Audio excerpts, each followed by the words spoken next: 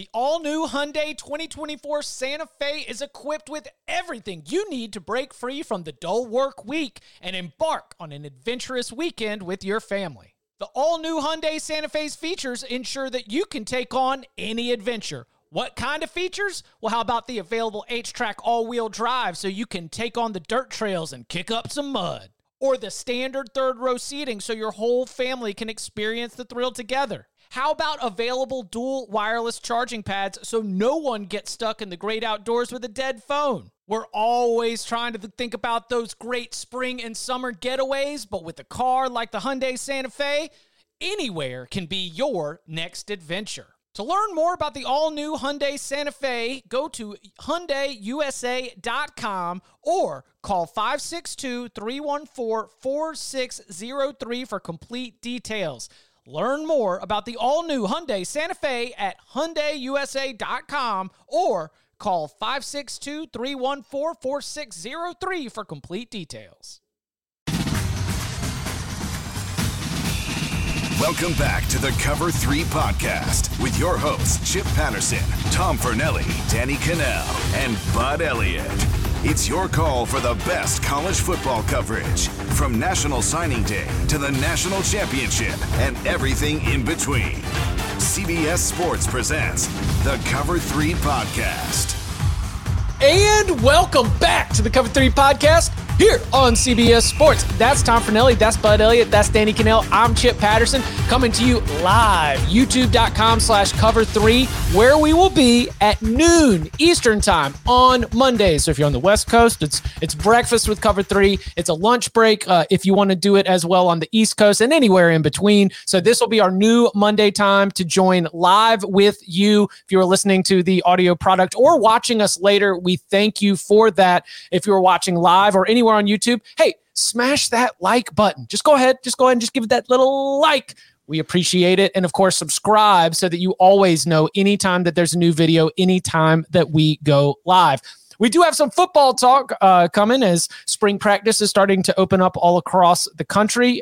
We will have the Clemson Tigers in action. And in honor of the Clemson Tigers, we're going to have some fun in a little bit talking about teams that we think are due for a big bounce back here in the 2022 season. But we begin with one of the biggest headlines throughout all of college football, and it is the return of Art Briles.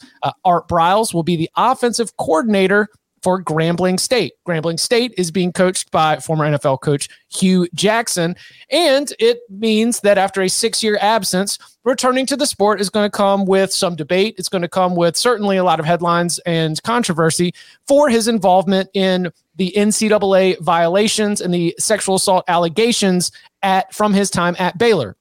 Baylor University President Ken Starr was ousted. Athletic Director Ian McCaw was ousted. Obviously, Art Briles himself was gone, but as a matter of technicality, Briles was not found guilty of any NCAA violations. The infractions panel did note that Briles, quote, failed to meet even the most basic expectations of how a person should react to the kind of conduct at issue in this case.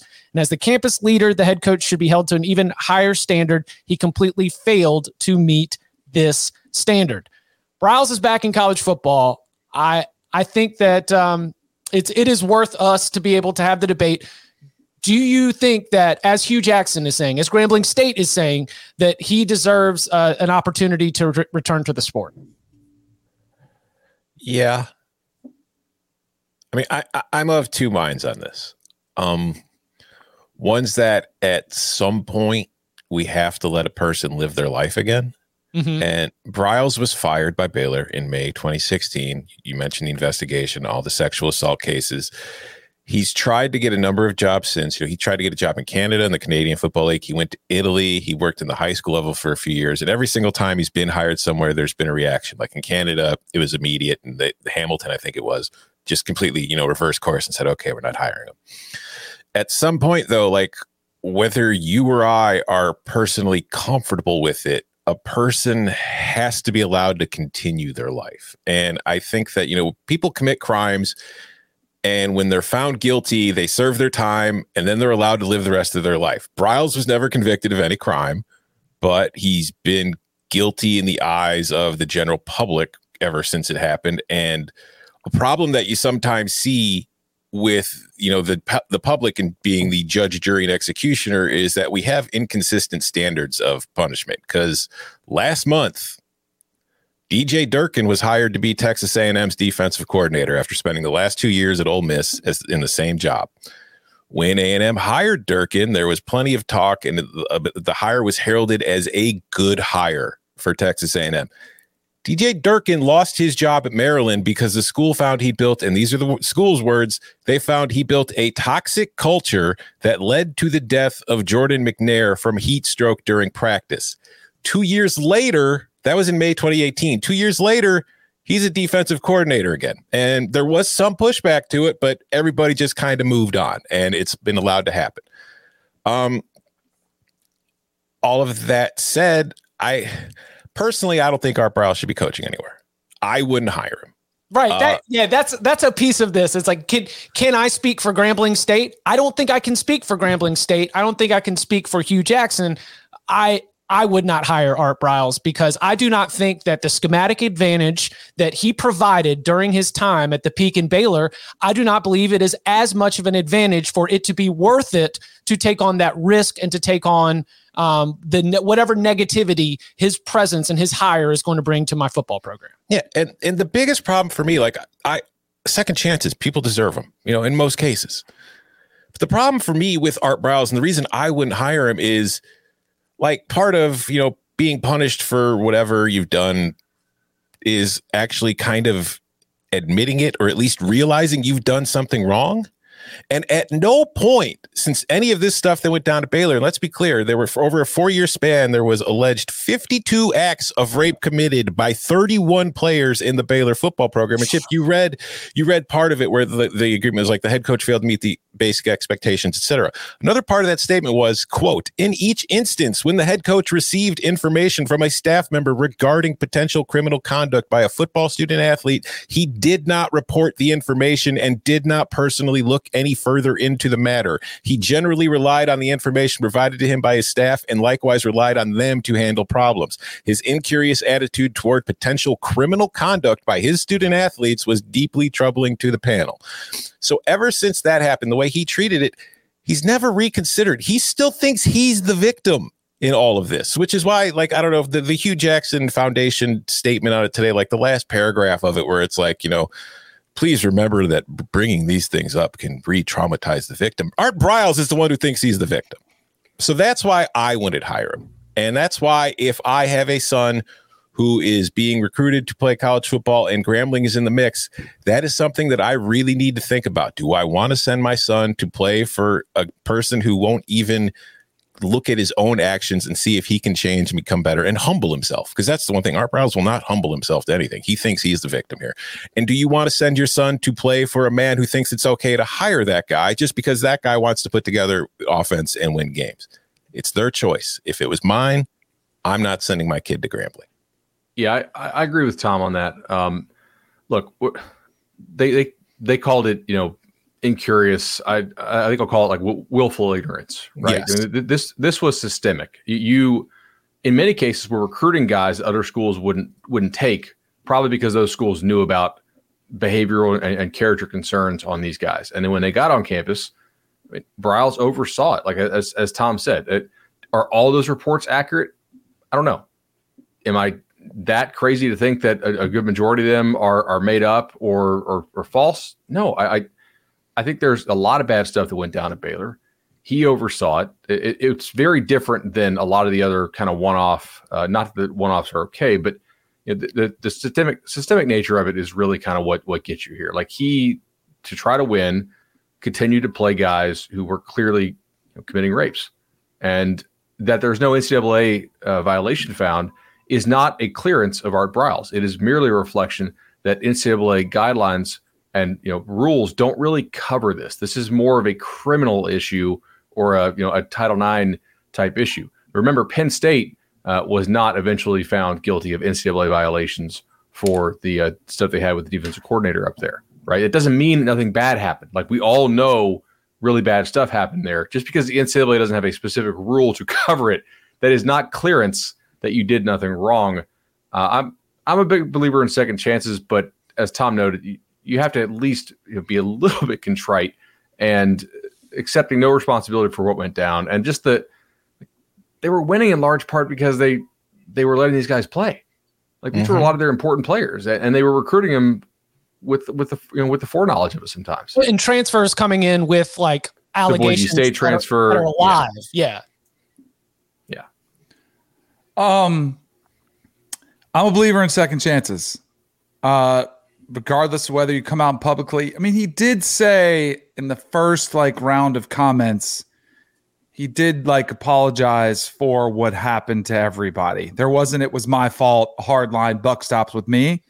But he did acknowledge there were some things that took place. What I think is fascinating is that Art Briles became the face of rape culture on college campuses. And it was a very hot topic at the time.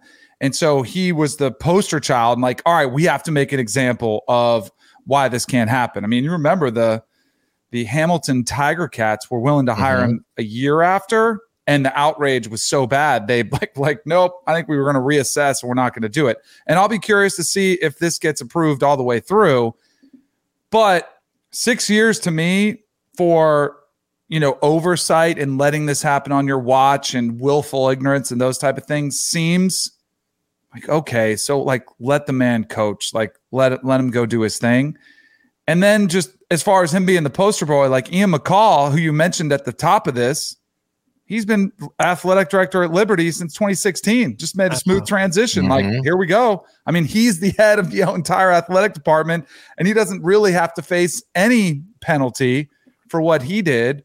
There have been other coaches, Urban Meyer, for one, that have had a numerous, players arrested, mass murders. Now, you didn't know about Aaron Hernandez, or did you? What was going on? Not clearly the murders that took place in New England, but there was some really serious stuff that was going on in Gainesville that we never heard about. So I think if you investigated a lot of schools, hopefully you wouldn't find as bad as this, but you could find dirt everywhere.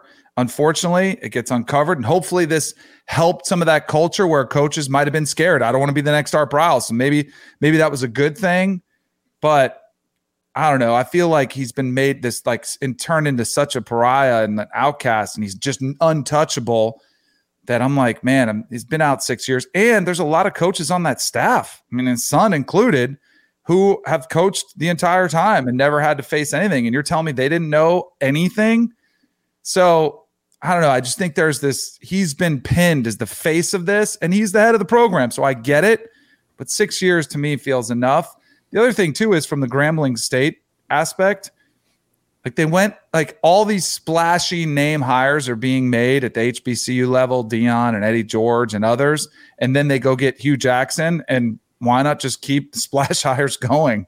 It's another name and it's controversial, but he can coach offense, and, it's going to bring attention to you. Now it's unwanted attention at this time, but if he wins, you could be onto something, and maybe it works on the football field. And then everyone will be yeah, 6 years was enough. Let the man have a second chance. So somebody had to take that stop. Like you guys said, it probably wouldn't have been me. I don't know if I would have gone there, but Hugh Jackson's been out of the college game. I wonder if he's even aware, which is, I'm sure he is. He's been brought up to speed, but I'll be curious to see if this actually comes to fruition, because a couple other times he was, attempted to be hired, and the backlash was so severe that it didn't come there. It wasn't, he didn't get hired. And there's a lot going on in the world right now. And I wonder if Grambling, is thinking, hey, maybe it'll just kind of fly under the radar. Maybe it will, maybe it won't. We'll have to see.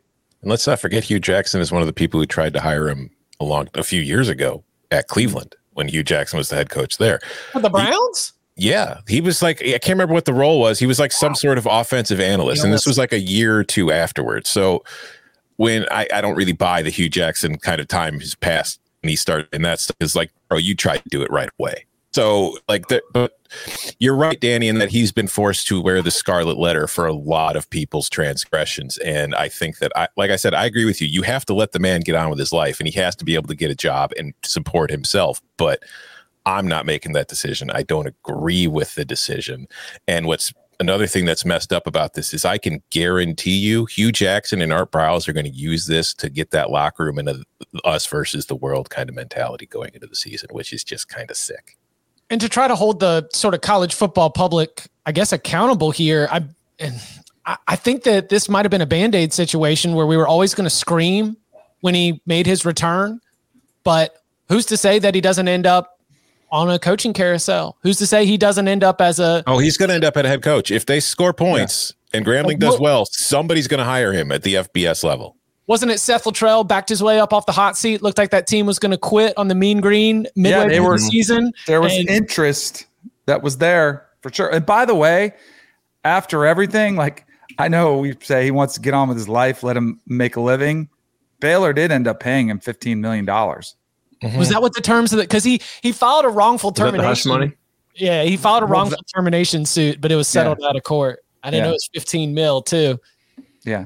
Yeah, the examples of DJ Durkin and I was thinking of the examples of other coaches too that have just been able to sort of take off ramps or been able to slowly work their way back into the system. I am not into a lifetime ban for a sport, especially a sport that doesn't have.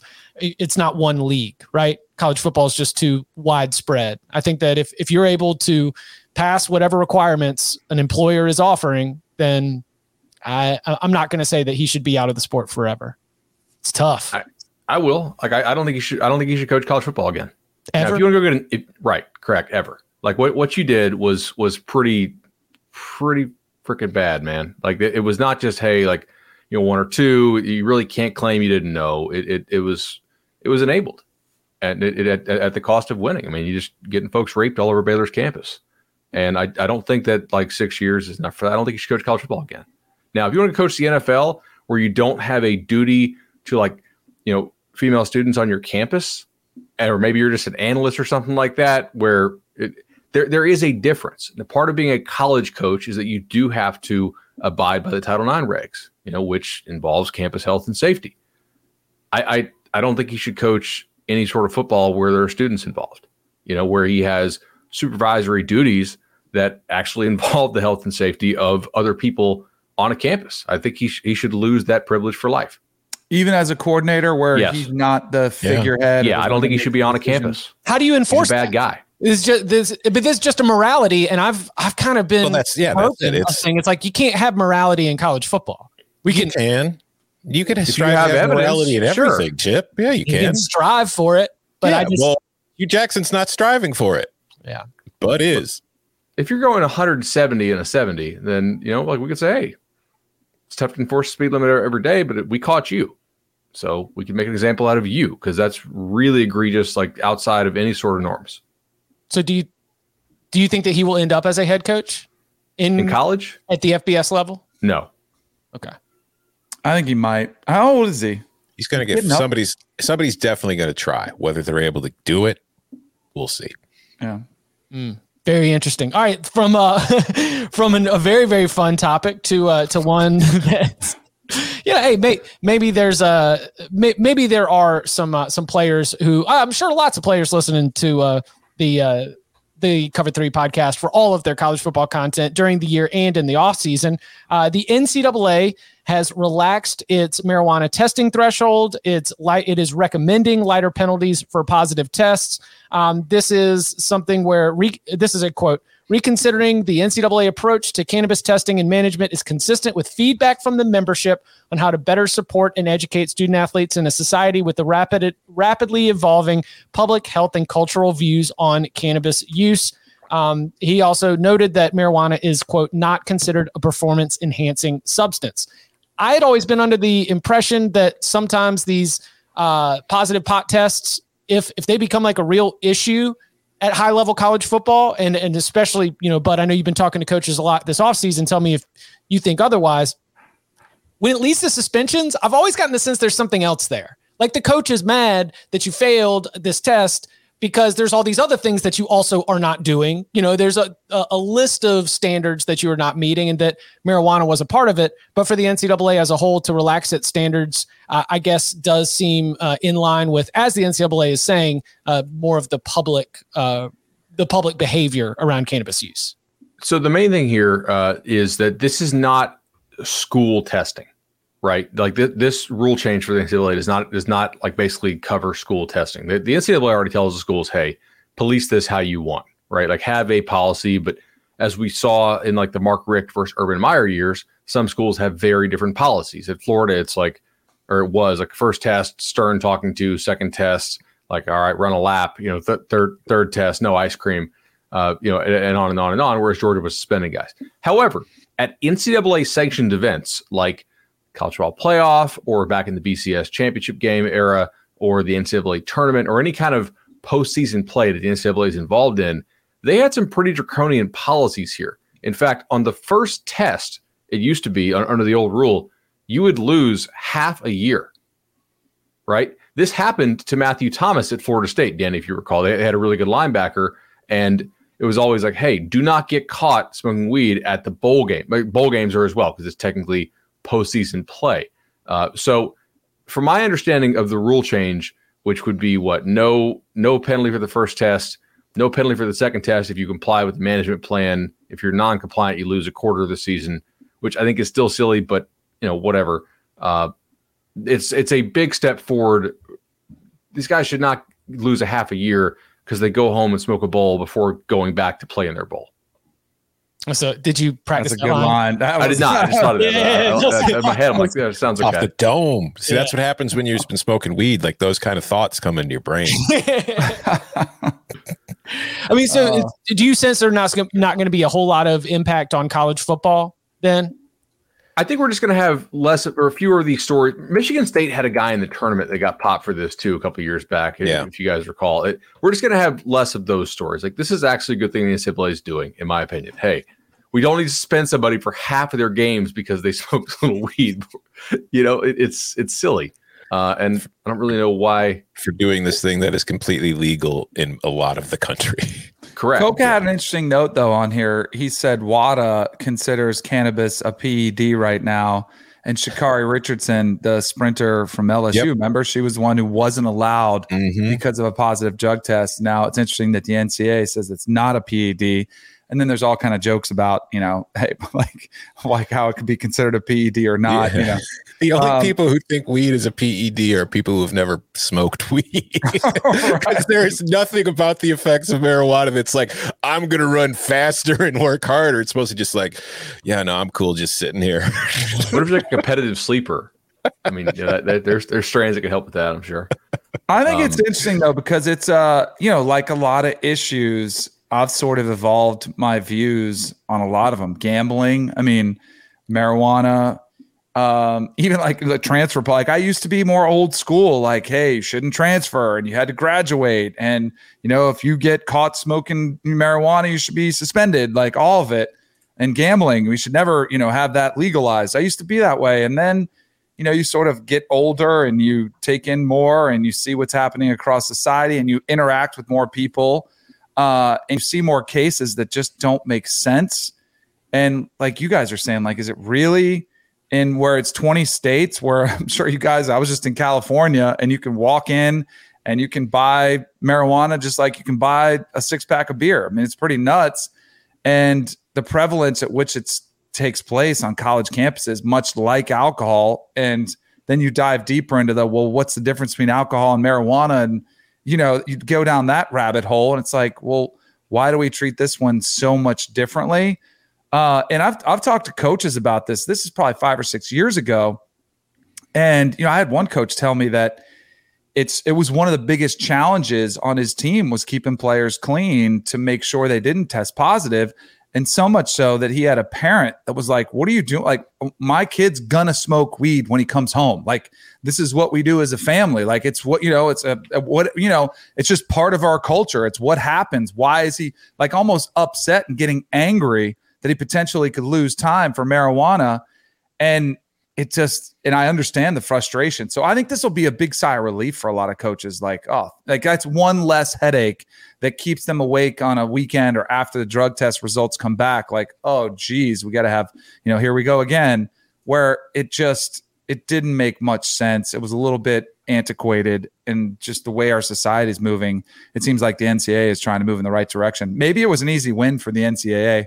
because really they needed one bad, and they go like, here you go, we're forward thinking now, but it's probably just going to ease a lot of stress from the college coaches. I think well done, dude. I think that was one of Charlie Strong's issues at Texas. By the way, they're like, hey, what's the big deal? What were you saying, bud? I think that was one of Charlie Strong's issues at Texas, caring too much if guys smoked.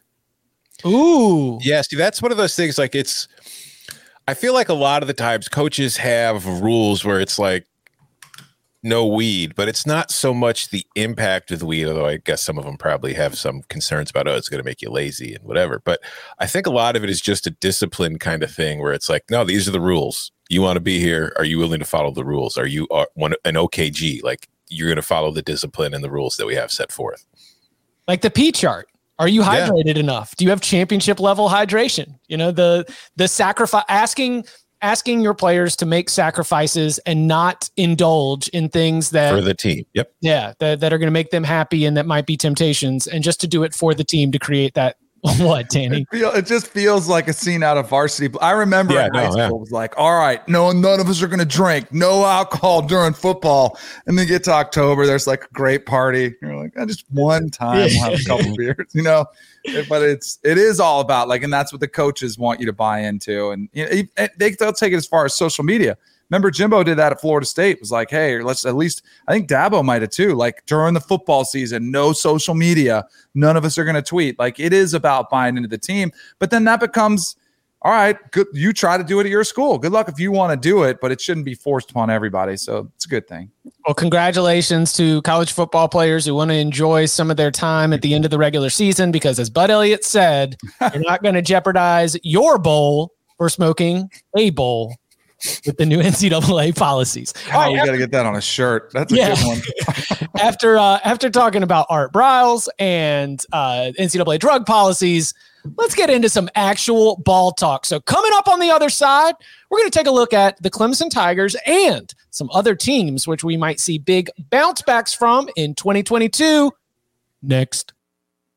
The perfect combination of versatile athleisure and training apparel has arrived. Thanks to the visionary minds of New Balance, Clutch Athletics, and Rich Paul, the designs reflect the heart of the athlete and the spirit of the community. With rising defensive football stars Will Anderson and Chase Young on the roster, Clutch Athletics brings the best innovative gear to all athletes, giving them style and performance on and off the field. Learn more and purchase Clutch Athletics at newbalance.com. Okay, picture this. It's Friday afternoon when a thought hits you. I can spend another weekend doing the same old whatever, or I can hop into my all-new Hyundai Santa Fe and hit the road. With available H-Track all-wheel drive and 3-row seating, my whole family can head deep into the wild. Conquer the weekend in the all-new Hyundai Santa Fe. Visit HyundaiUSA.com or call 562-314-4603 for more details. Hyundai, there's joy in every journey.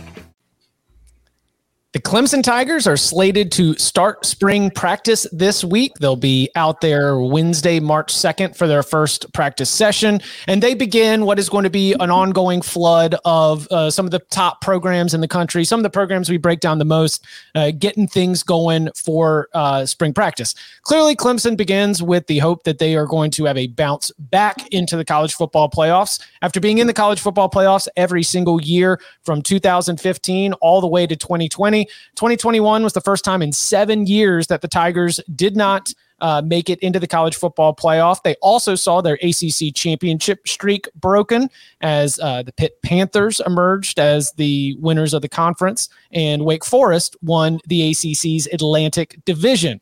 So we've got massive turnover here. On the assistant coaching staff, we say goodbye to Brent Venables, who goes to take the head coaching job at Oklahoma. We say goodbye to Tony Elliott, who goes to take the head coaching job at Virginia. Replacing them involves mostly a series of internal promotions and reshuffling, but we've got a lot of questions at the quarterback position. We've got questions, the offensive line, wide receivers. I feel like we mostly know what we're going to get on the defensive side of the ball from a player's perspective, though what life without Brent Venables is going to be fascinating to watch. So before we get into other bounce back teams that we're excited about keeping an eye on here in the offseason, I wanted to give Clemson a little bit of shine where I want to gauge what is your level of concern, not that Clemson will be able to return to the top of the ACC, but that Clemson has given up some ground against the other best teams in the country. What is your level of confidence that when Clemson is playing at the end of the season, they not only have a double-digit win season and a record that looks good, but that they have a quality of form where if they make the college football playoff, you would expect them to be competitive in a way that they were with Deshaun Watson or Trevor Lawrence?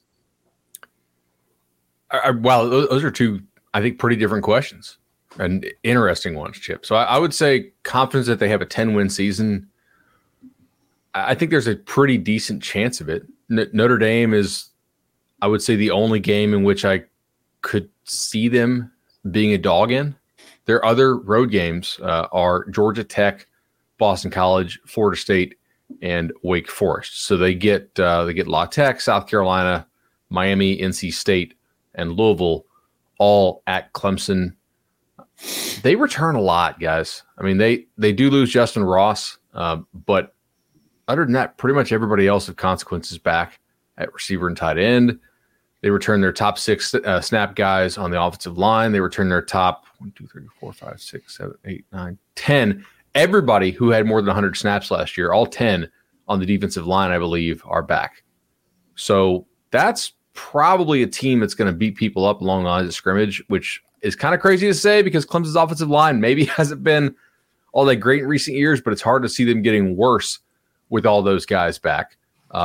My question really is going to be quarterback, receiver body type fit, like not having all the same type dudes. Please find a slot receiver, Clemson, and the secondary. Like that's the one spot where they lose a lot. Nolan Turner, Mario Goodrich, Andrew Booth were good players, and they have to replace those dudes. Yeah, I mean, as far as like winning 10 games, I'm fairly confident it'll happen because they've done it for 11 straight seasons. And right.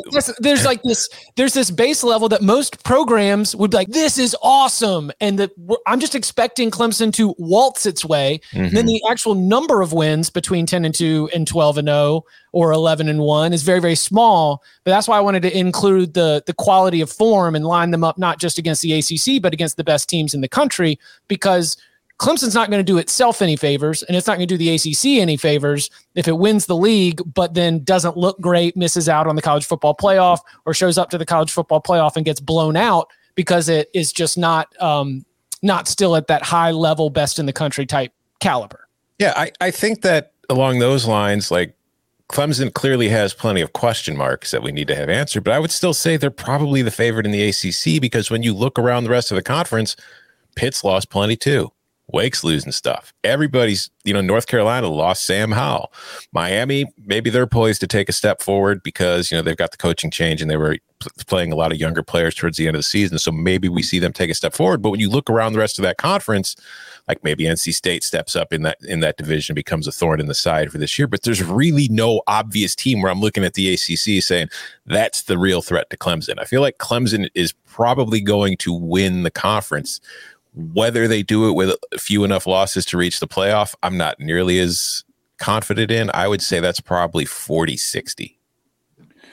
So last year they had Georgia out of conference. I guess they replaced them with either Furman or Louisiana Tech. Like, take your pick. So it's a little bit easier, I'll say. A little bit. They're non-con, and then they have to travel to Notre Dame. They've done that before with DJ at quarterback. Lost the game, but still, like we've seen them compete there. And then they have South Carolina, who in a down year, Clemson clearly down, still won that game 30-0, and DJ only had to throw for 99 yards. I'll say this, though. They feel like, as we've all been like, when's the dominance going to end? I do think they're vulnerable. Like, but if you said, hey, who today are you going to pick to win the ACC? I'd be like Clemson. I think you'd be kind of foolish not to, or you'd be trying to just find a flyer. You'd be making a case for somebody else, but the schedule's pretty light. The talent's there, but both coordinators, like Venables has been a staple there for a long time. Offensively, I think it actually might help them to see some new, like Brandon Streeter coming in. I think that actually could be a good thing. Who knows what the young quarterback Klubnik's going to look like? Maybe if DJ is still a problem, either because I think one of two things are either going to happen. DJ either figures it out, plays better, or they have a viable option to go to and a young quarterback that can come in and execute the system better.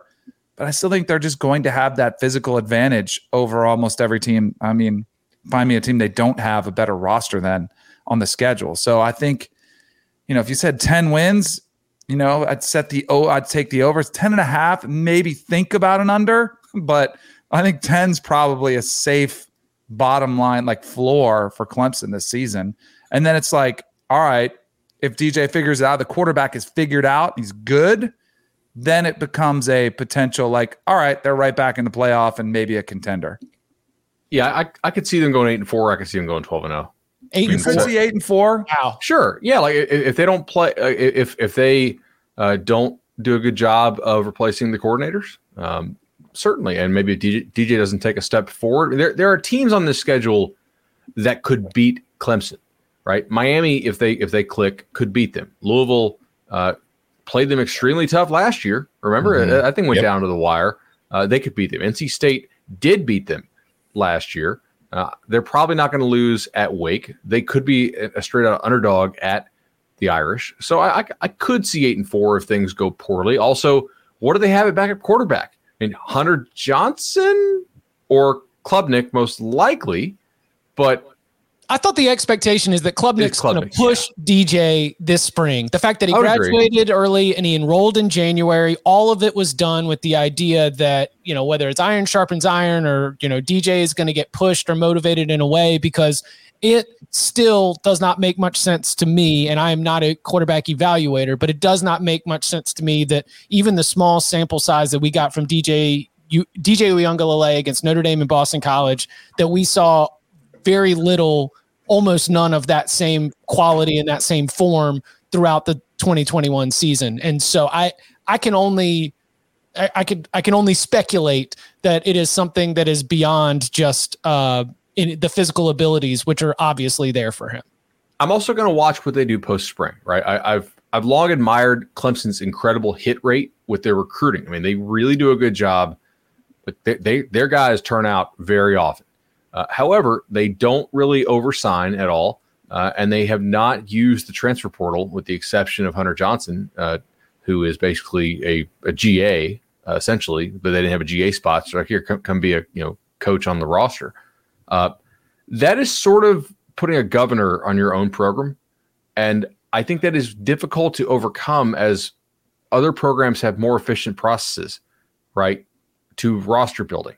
Clemson kind of kneecaps itself for no reason other than what Dabo will say, which is like, we want guys who are all about our culture. And it's difficult for me to sit here and say that doesn't work because in a down year, they won 10 games. But as others do take more transfers and sort of cull and refine their roster, it would not surprise me if this becomes a little bit more of a glaring difference. I'm super excited to see Will Shipley again. Yeah. Got banged up, but that dude is very much like the kind of all-purpose threat out of the backfield that is just a whole bunch of fun. I thought that when Clemson's offense finally found its feet, it was not with DJU in the passing game. It was really with the combination of Shipley and Kobe Pace, another freshman, and trying to figure out some interesting and creative ways to move the ball on the ground. They are replacing some interior offensive linemen. And like we mentioned, just because you're bringing back a bunch of offensive linemen doesn't necessarily inspire confidence if the offensive line was a big concern.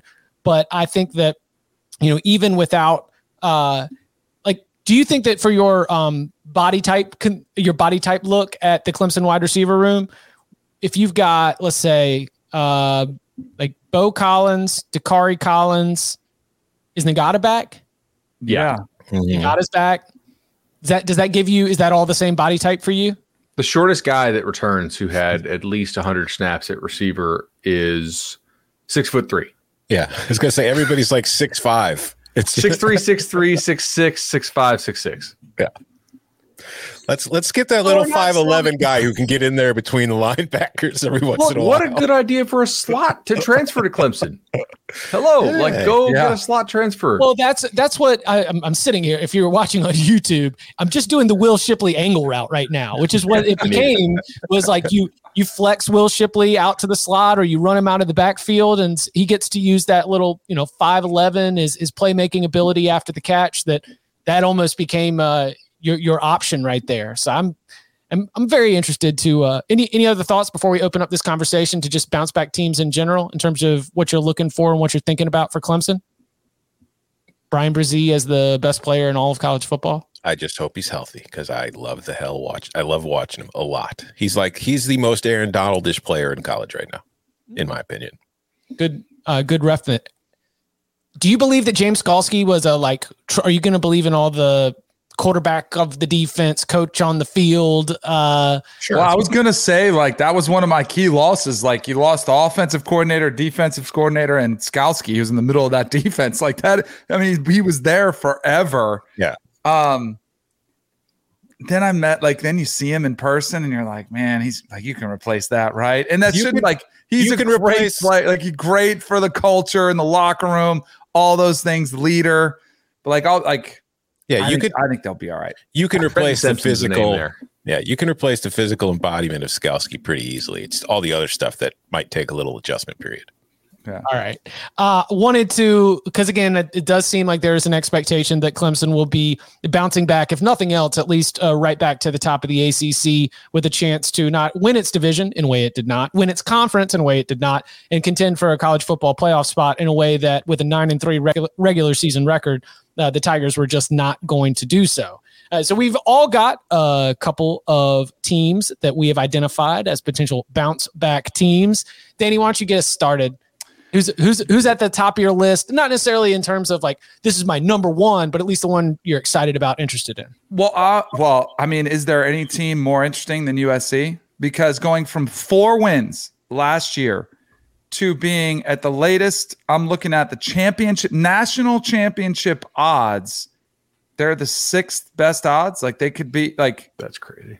Nuts. I'm not saying you're incorrect. I'm saying that's crazy. It reminds me of when you see the Heisman odds come out and it's some dude who's never played. I mean, or it's either some dude who's never played or Adrian Martinez being a top 3 Heisman favorite. I'm like, wait a second, let's step back a little bit.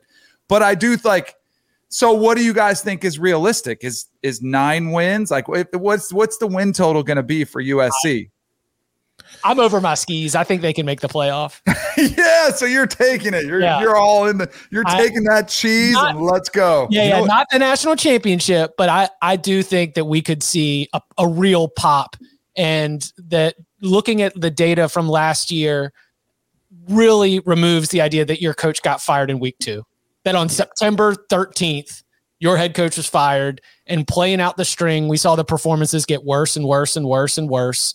The UCLA week, I remember all the reporters, all the 24/7 Sports, the USC content that we get at 24/7 Sports is absolutely the best in the business. And when all those boots on the ground are saying this is a really weird atmosphere at practice this week, they're late showing up, there's not music playing, they're just kind of going through the motions. I think that the impact of that on their performance has me throwing a lot of those results out the window. And we, as much as we 4-win team, Michigan was a 2-win team, shortened season, but they got things figured out, turned around, and they were a playoff team. So maybe this could be this year's Michigan story of worst to first. And I think it's interesting because when we did the LSU question on here about the transfer, what do you think about the transfer portal class? I think we're all it's 13 players, whatever. This one though, impact positions, you look at the quarterback, obviously, Caleb Williams, who I think isn't a lock to be I'm always a little bit skeptical. I need to see a little bit more than just one season where you came in late, you almost lost your job, at one point, you had to play a little bit better. But you look up and down the roster, there's a lot of transfers penciled in as day one starters that have experience, and it's the talent acquisition part of it. So, and it's in a weaker Pac-12 where I probably I think it's crazy to take them as a championship winner, But who else are you going to pick in the South? Are you going to take UCLA? Are you going to take Arizona? Utah to repeat? I mean, they're dogs. Okay, sorry, Tom. Go ahead. No, go. I don't like their defensive transfer class. Mm-hmm. I'm not really that high on either of the linebackers they took. They lost a lot on defense from a defense that really wasn't all that good. I mean, are they favored at Oregon State? Oh, yes. Wow, for sure. Oregon State beat their ass last year physically. They pushed them around. There's no way the market's gonna. They're dogs at Utah, right? Yes. Okay. Are they dogs at UCLA? Depends on how that game looks at that time. But they're dogs against Notre Dame at home, right? Yeah, probably at the end of the year, maybe. But I don't know what Notre Dame's going to look like at that point. But I think that, like, Chip, there's no way in hell I'm picking USC to win a national title. But I think that the playoff chances are greater than a lot of people think, because it kind of reminds me of a similar situation to when Lincoln Riley first became the offensive coordinator at Oklahoma and then transitioned to the head coach, in that, Bud, you're right, that defense is a problem. And I don't really think they've done nearly enough to improve that defense. But the other side of it is, I look around the Pac-12 and it's like, well, find me a team that isn't flawed. And those Oklahoma teams, when Lincoln Riley first got there in Norman, they were just scoring so many damn points that it really didn't matter that their defense sucked, because nobody else in the conference was able to score as many points as they did against them and win those games. And I could see a similar situation like that with USC, where I don't think it's likely, but I think it is possible that offense is so good next year that there's just nobody else in the Pac-12 that can keep up. So maybe they only lose a game, they win the conference, they get to the playoff, and then they probably get trounced by an SEC team. I mean, he had playoff teams with defenses that, in terms of, we're ranking outside the top 100. Yeah, because like the Pac-12 that he's entering with this team is not all that different than the Big 12 that he entered. Yeah, I think it was the 2018. Was it the Kyler? Yeah, the Kyler Murray. The defense on the other side of Kyler Murray in the 2018 season was giving up 6.13 yards per play. That ranks number 102, giving up half a first down. Good. Yeah, not good.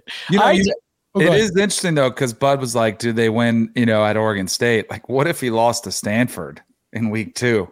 Because I'm optimistic about USC. I think it's exciting. I think it's good. But there's also this could be a rough first year aspect to it too. That's why I brought them up. I think they're such an intriguing team to keep an eye on, because Caleb Williams, if he gets it going, could be incredible. But if not, look out.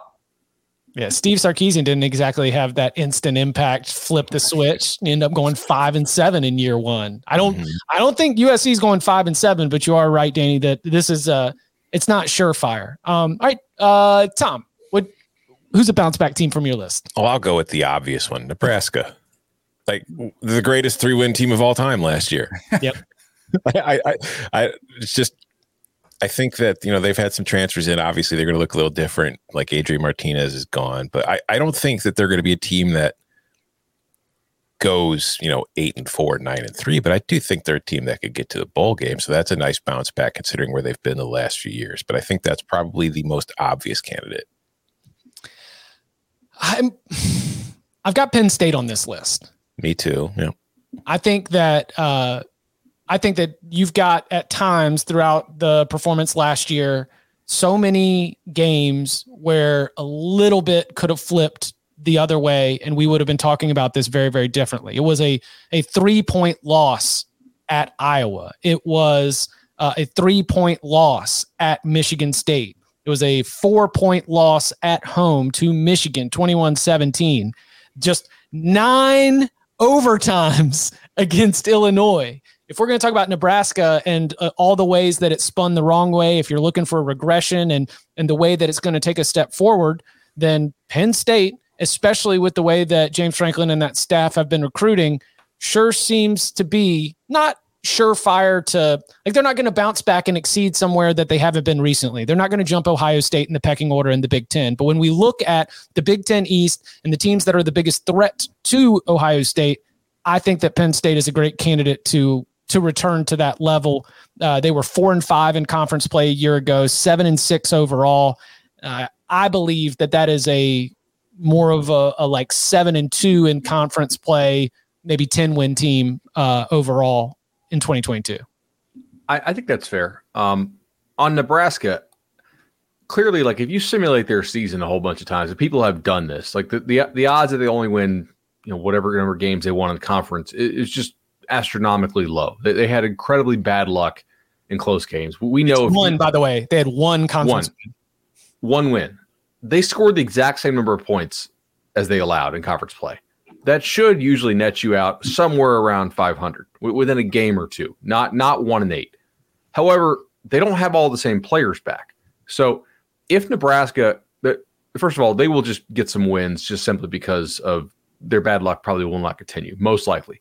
Number two, they will have to have the offense carry them this year more than it did last year. Last year, that defense was actually pretty damn good under Eric Chinander, I thought, but they're losing a lot up front. I think they lose 3 of their 5 defensive linemen as far as snaps played. They also lose a good number of their DBs. So you go out, you get Trey Palmer, you get the kid from New Mexico State whose name I don't want to try to I guess I can try. Is it Castaneda? Isaiah Garcia Castaneda from New Mexico State? So. Yeah, okay. I'm not 100% sure either, but I'm pretty sure that's it. He had 86 targets last year for a bad New Mexico State team.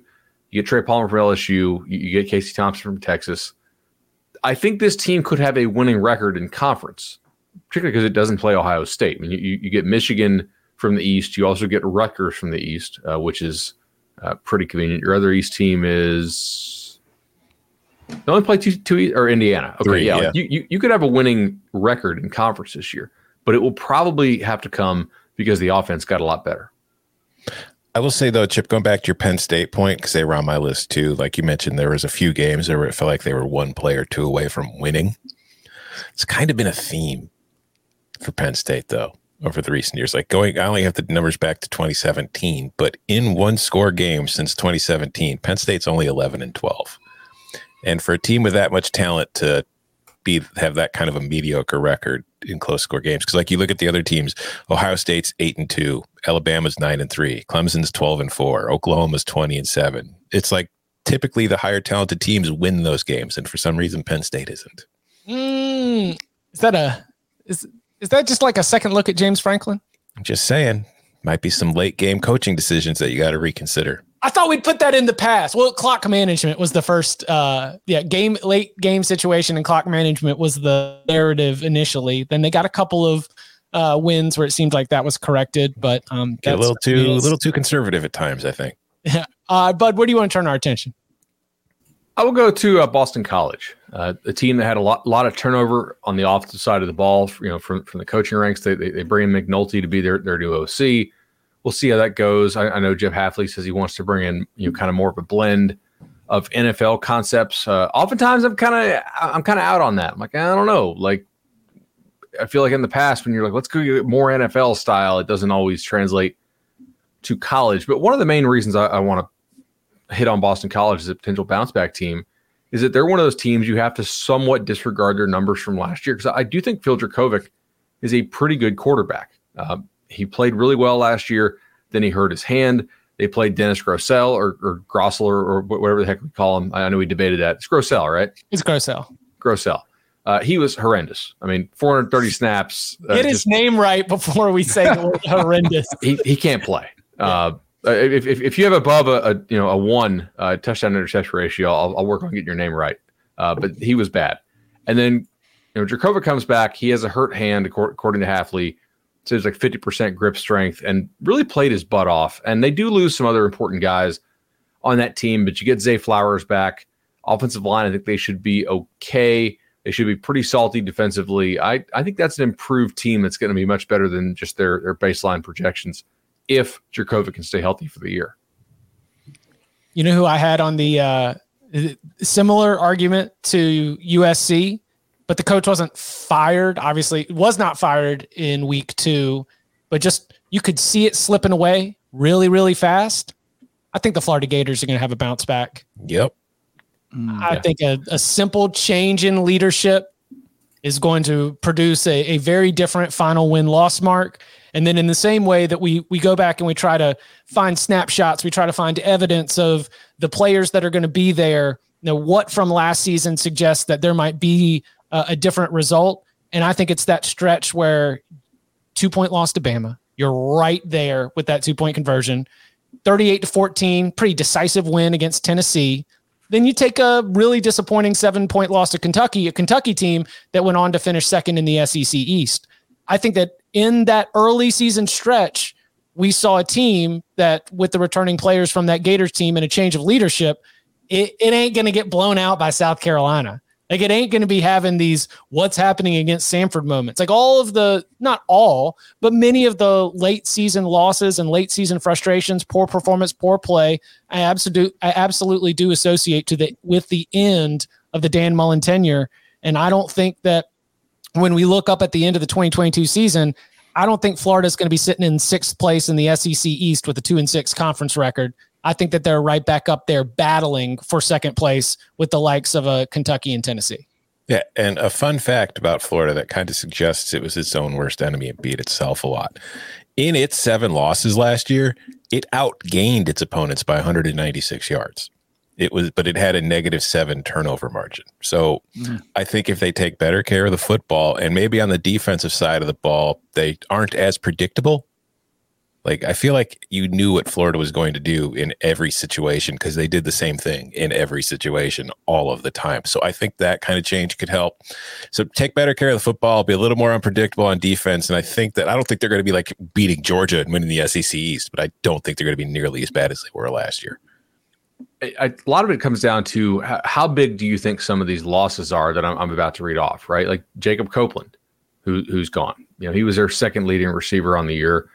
Gamble, the tight end, who was, I think, a solid player, like not a huge difference maker. Rick Wells, not a special player. Malik Davis, solid running back, pretty good receiving threat. Damian Pierce, was a good back from them. They do get Montreal Johnson, the transfer out of Louisiana there. Offensive line, they return a whole lot, and they lose Stuart Reese and I think Gene Lance, but they return a bunch. They took some transfers there. Defensively, though, I do have some questions about this Florida team. They lose Zach Carter, they lose Valentino, they lose Newkirk. The latter two that I just mentioned were transfers in last year, and transfers that were pretty vital for that defense. Florida was not happy with its defensive tackle situation last year entering the year. That's why they went out and got those transfers, and those guys were pretty big helps. I mean, they combined to play almost 700 snaps on the year. So, to me, that's an issue. They also lose everybody at linebacker who had 200 or more snaps. Diabate, Tyron Hopper, Jeremiah Moon, Amari Burney, Chris Bogle are all off my sheet. Now, Brenton Cox is back. He's listed as a backer, but he's kind of more of an edge guy for them. And they lose Kyrie Elam. And like I think Kyrie Elam is really, like, he could go first round. He might be a first-round pick. Yep. Like, Kyrie Elam's a really good player and played hard on a bad team, or on a team that was having going nowhere fast second half of the year. So, I don't know. Can the offense carry them? Can they?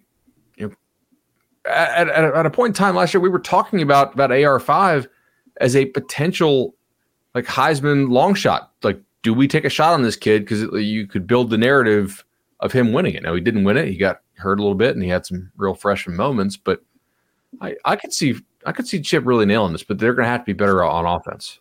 I think it's AR-15, right? Because I remember seeing that trending one Saturday. I was like, oh, crap. I think it's EJ-5, isn't he? Isn't Emory Toney 5? Yes, yeah. Yes. And then you've got Jack Miller coming in from the transfer side, so that could be an interesting quarterback battle that's taking place. I think Dan Mullen severely misplayed the culture. I think they clearly had a problem. I think it went back to the minute they lost the SEC championship game, even further than the 2-point loss this season. Because when he set a tone and they got smoked by Oklahoma in the bowl game, he was like, well, our season ended the championship game. And I've discussed this before on here. Then the next year, what do you think they thought their championship was? If you're not playing for the SEC championship anymore and you're out of the title hunt, the players all threw in the towel. And then it becomes an exhibition season. So every week they're like, maybe we'll show up. And that's why they're in a dogfight with Samford in a shootout. And I think Billy Napier will come in and he's going to have a totally different mindset. And I think it is one where motivation matters in college. Like NFL, it's on you. And maybe that's why Dan Mullen wants to get to the NFL. I don't have to expend energy to try to get my players fired up and ready for practice and ready to go. It's if you don't, you get cut, you don't make money. Now, I think Napier comes in with a lot more of a mindset of, hey, every week we got to show up, put in the work. But I do think, so I think like those, like, the Samford game, I don't think that's going to happen. Like, you'll take control a lot of these games earlier and just be more prepared to play on a week in, week out basis. So I think he'll nip that right in the bud. But I think it'll be interesting. The quarterback battle to me is going to be fascinating with which guy ends up being the starter. But clearly the talent is there. So we'll see. Was it a backflip to Anthony Richardson? Or was it the dance party? Dance party at the hotel, or attempting to do a backflip outside of the stadium? They're going to have to give him like a person, like a quarterback coach, like GA, that just hangs with him to make sure he's not dancing or doing backflips. Like, just say, take it easy. Before we get out here, and I want to make sure everyone, if you got teams you want to spotlight, I got to highlight the chat here. MVP of the chat, Short Round, always frequently here, always offering good advice and interacting with everybody else on youtube.com/cover3. He says, lobs grenade of Texas as a bounce back option and dives back into a bunker. I mentioned the Longhorns going 5-7 in Steve Sarkisian's first season. I am not prepared to move Texas. I'm not prepared to give them 5 more wins. I'm not prepared to make Texas a 10-win team with one offseason of turnaround. No, but would you consider 9-3 or 8-4 season a bounce back though? Not for Texas. Wait, who do they open? Who's in the non-con? Because if they have a big non-con, I believe that. I believe it's Alabama. If they go 9-3 with Alabama in the non-con, I consider that a major bounce back, because that means you only drop 2 conference games. They've consistently been losing 4, 5, 6 conference games. Yeah, their non-con is Alabama, Louisiana Monroe, and UTSA. So 3-0. You go 9-3 with that? I'm considering that a nice bounce back. 7-2. 7-2 means you're competing for a Big 12 title game spot. If they are doing that, that's a nice bounce back. Do you think that Texas will? No. Although maybe, I don't know. I wouldn't expect it, but I don't think it's impossible. All right, who else do y'all have on y'all's sheet? I've got one sort of off the radar one I wanted to throw in at the very end. I have an off the radar one too that I'm waiting to throw in, but I'll go with the bigger radar ones. LSU and Miami. LSU was a tire fire last year, and I think that it's hard. It'll be hard for them not to improve a little bit, although I don't think they're going to be great. So maybe a bounce back year. And then Miami, I just think that, like I said earlier in the show, that was a team that was getting better as the season went on last year, as it made kind of a youth movement, and maybe a new coaching staff and some excitement in the program, getting them hyped up, and an ACC that I just don't really expect to have a dominant force. But I don't know who wrote it, but I saw there was a 24/7 Sports graphic about like the 10 teams that haven't been in the playoff that are most likely to have their first playoff berth. And like Wake Forest was on it, and NC State was on it, and there was no Miami on it. And I was just like, how are you going to put I did not write it. Yeah. I was like, how are you going to put Wake Forest on there over Miami? But so I would go with Miami. Their schedule this year, now granted, they do not have a great draw from the Atlantic Division, which of course Miami, just for a reminder, everybody in the offseason, Miami's in the Coastal, Clemson and Florida State are in the Atlantic. So the problem I see here is they do have to go play at Texas A&M fairly early, which we'll see how good A&M is. They do have to travel to Clemson, but their other games on the road in the conference are extremely manageable. At Georgia Tech, at UVA, at Va-Tech. Probably going to be favored in all 3 of those. In those other 3, they draw Duke at home, FSU at home, UNC and Pitt at home. I don't think, if you had to handicap this off the top of your head, what, sort of in that same 8-4, 12-0 range? Like all those possibilities are on the table? Yeah, if they beat A&M, the hype train is just going to be nuts. Oh yeah. I'm all in. I want it.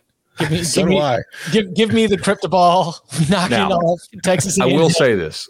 Rambo was a absolutely huge part of that offense last year. And so was Mike Harley. And they had real problems in that receiver room as far as dependability and maturity, guys showing up to practice, competing hard, etc. Rambo had 119 targets last year, and Mike Harley had 83. Mm-hmm. So you still got your quarterback. You still got TVD. So, that's a plus value look at the passing game, even if you're concerned about some of the targets. And you recruited the position well. But, I'm not going to ignore that they lost 200 targets. That's more than the next 6 guys combined coming back. That is a concern of mine.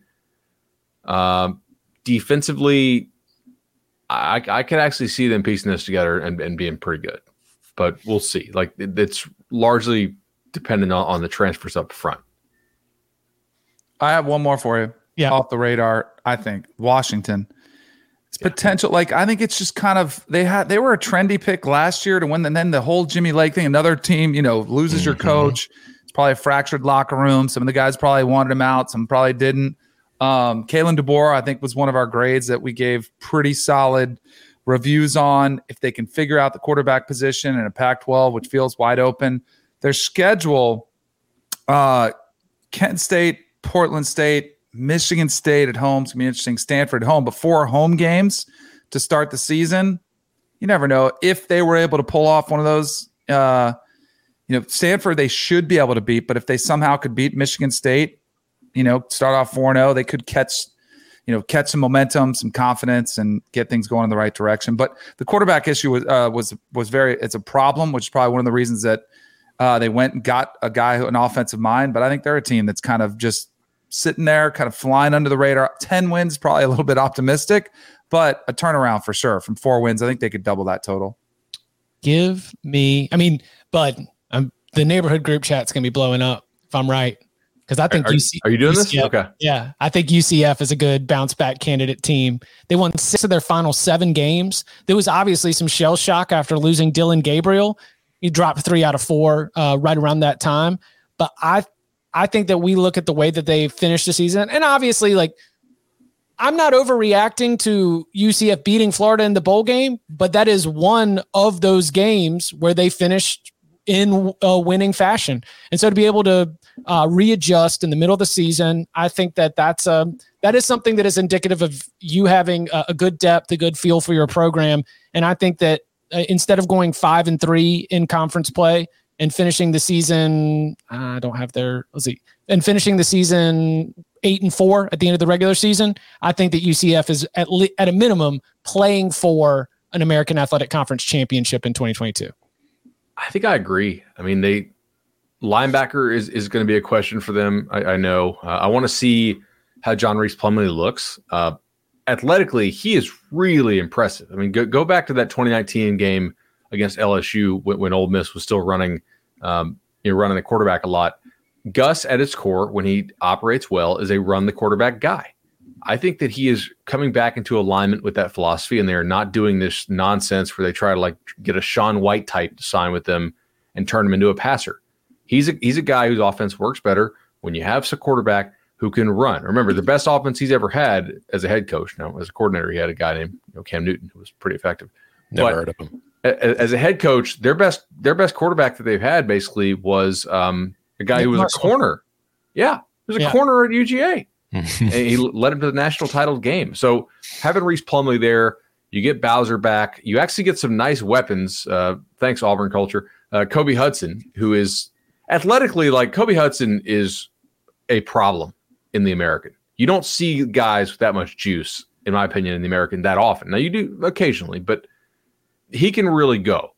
And they get Gamble from Florida, who I think in the AAC could be more effective.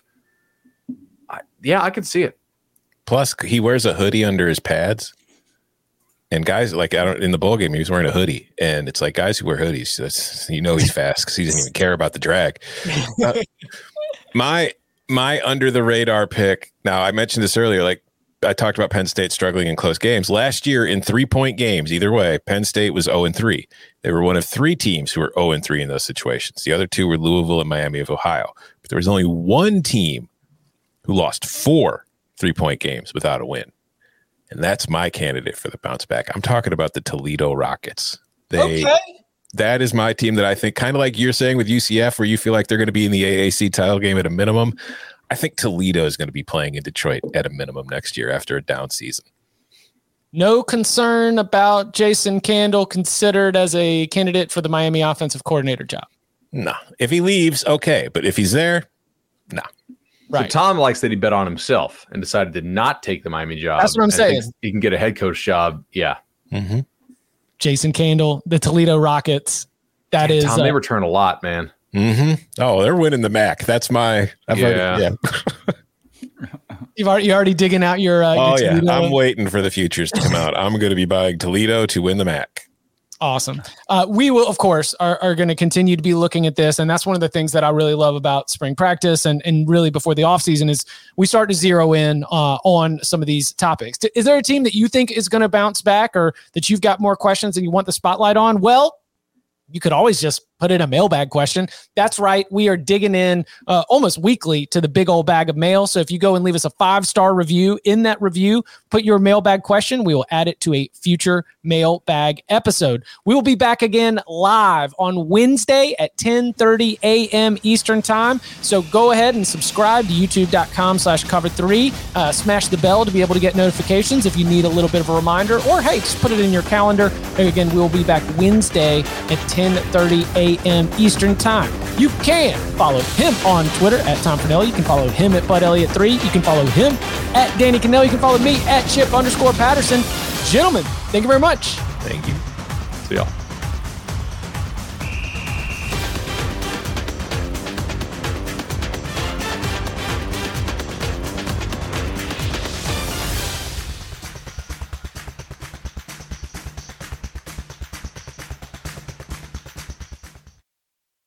When you have sports mixed with your pop culture, along with humor and celebrity interviews, your earbuds are enjoying The Rich Eisen Show. Dan Orlovsky, are you still a Jaden Daniels is the best quarterback available in the draft guy? I think the three things that make it stand out for me are, number one, I think his ball placement versus man coverage is the best in the draft. Every quarterback in the NFL is accurate. He's got the best on tape. Number two, most transferable stuff to the NFL. And then I think the third thing is pocket peace. Search for The Rich Eisen Show on YouTube or wherever you listen.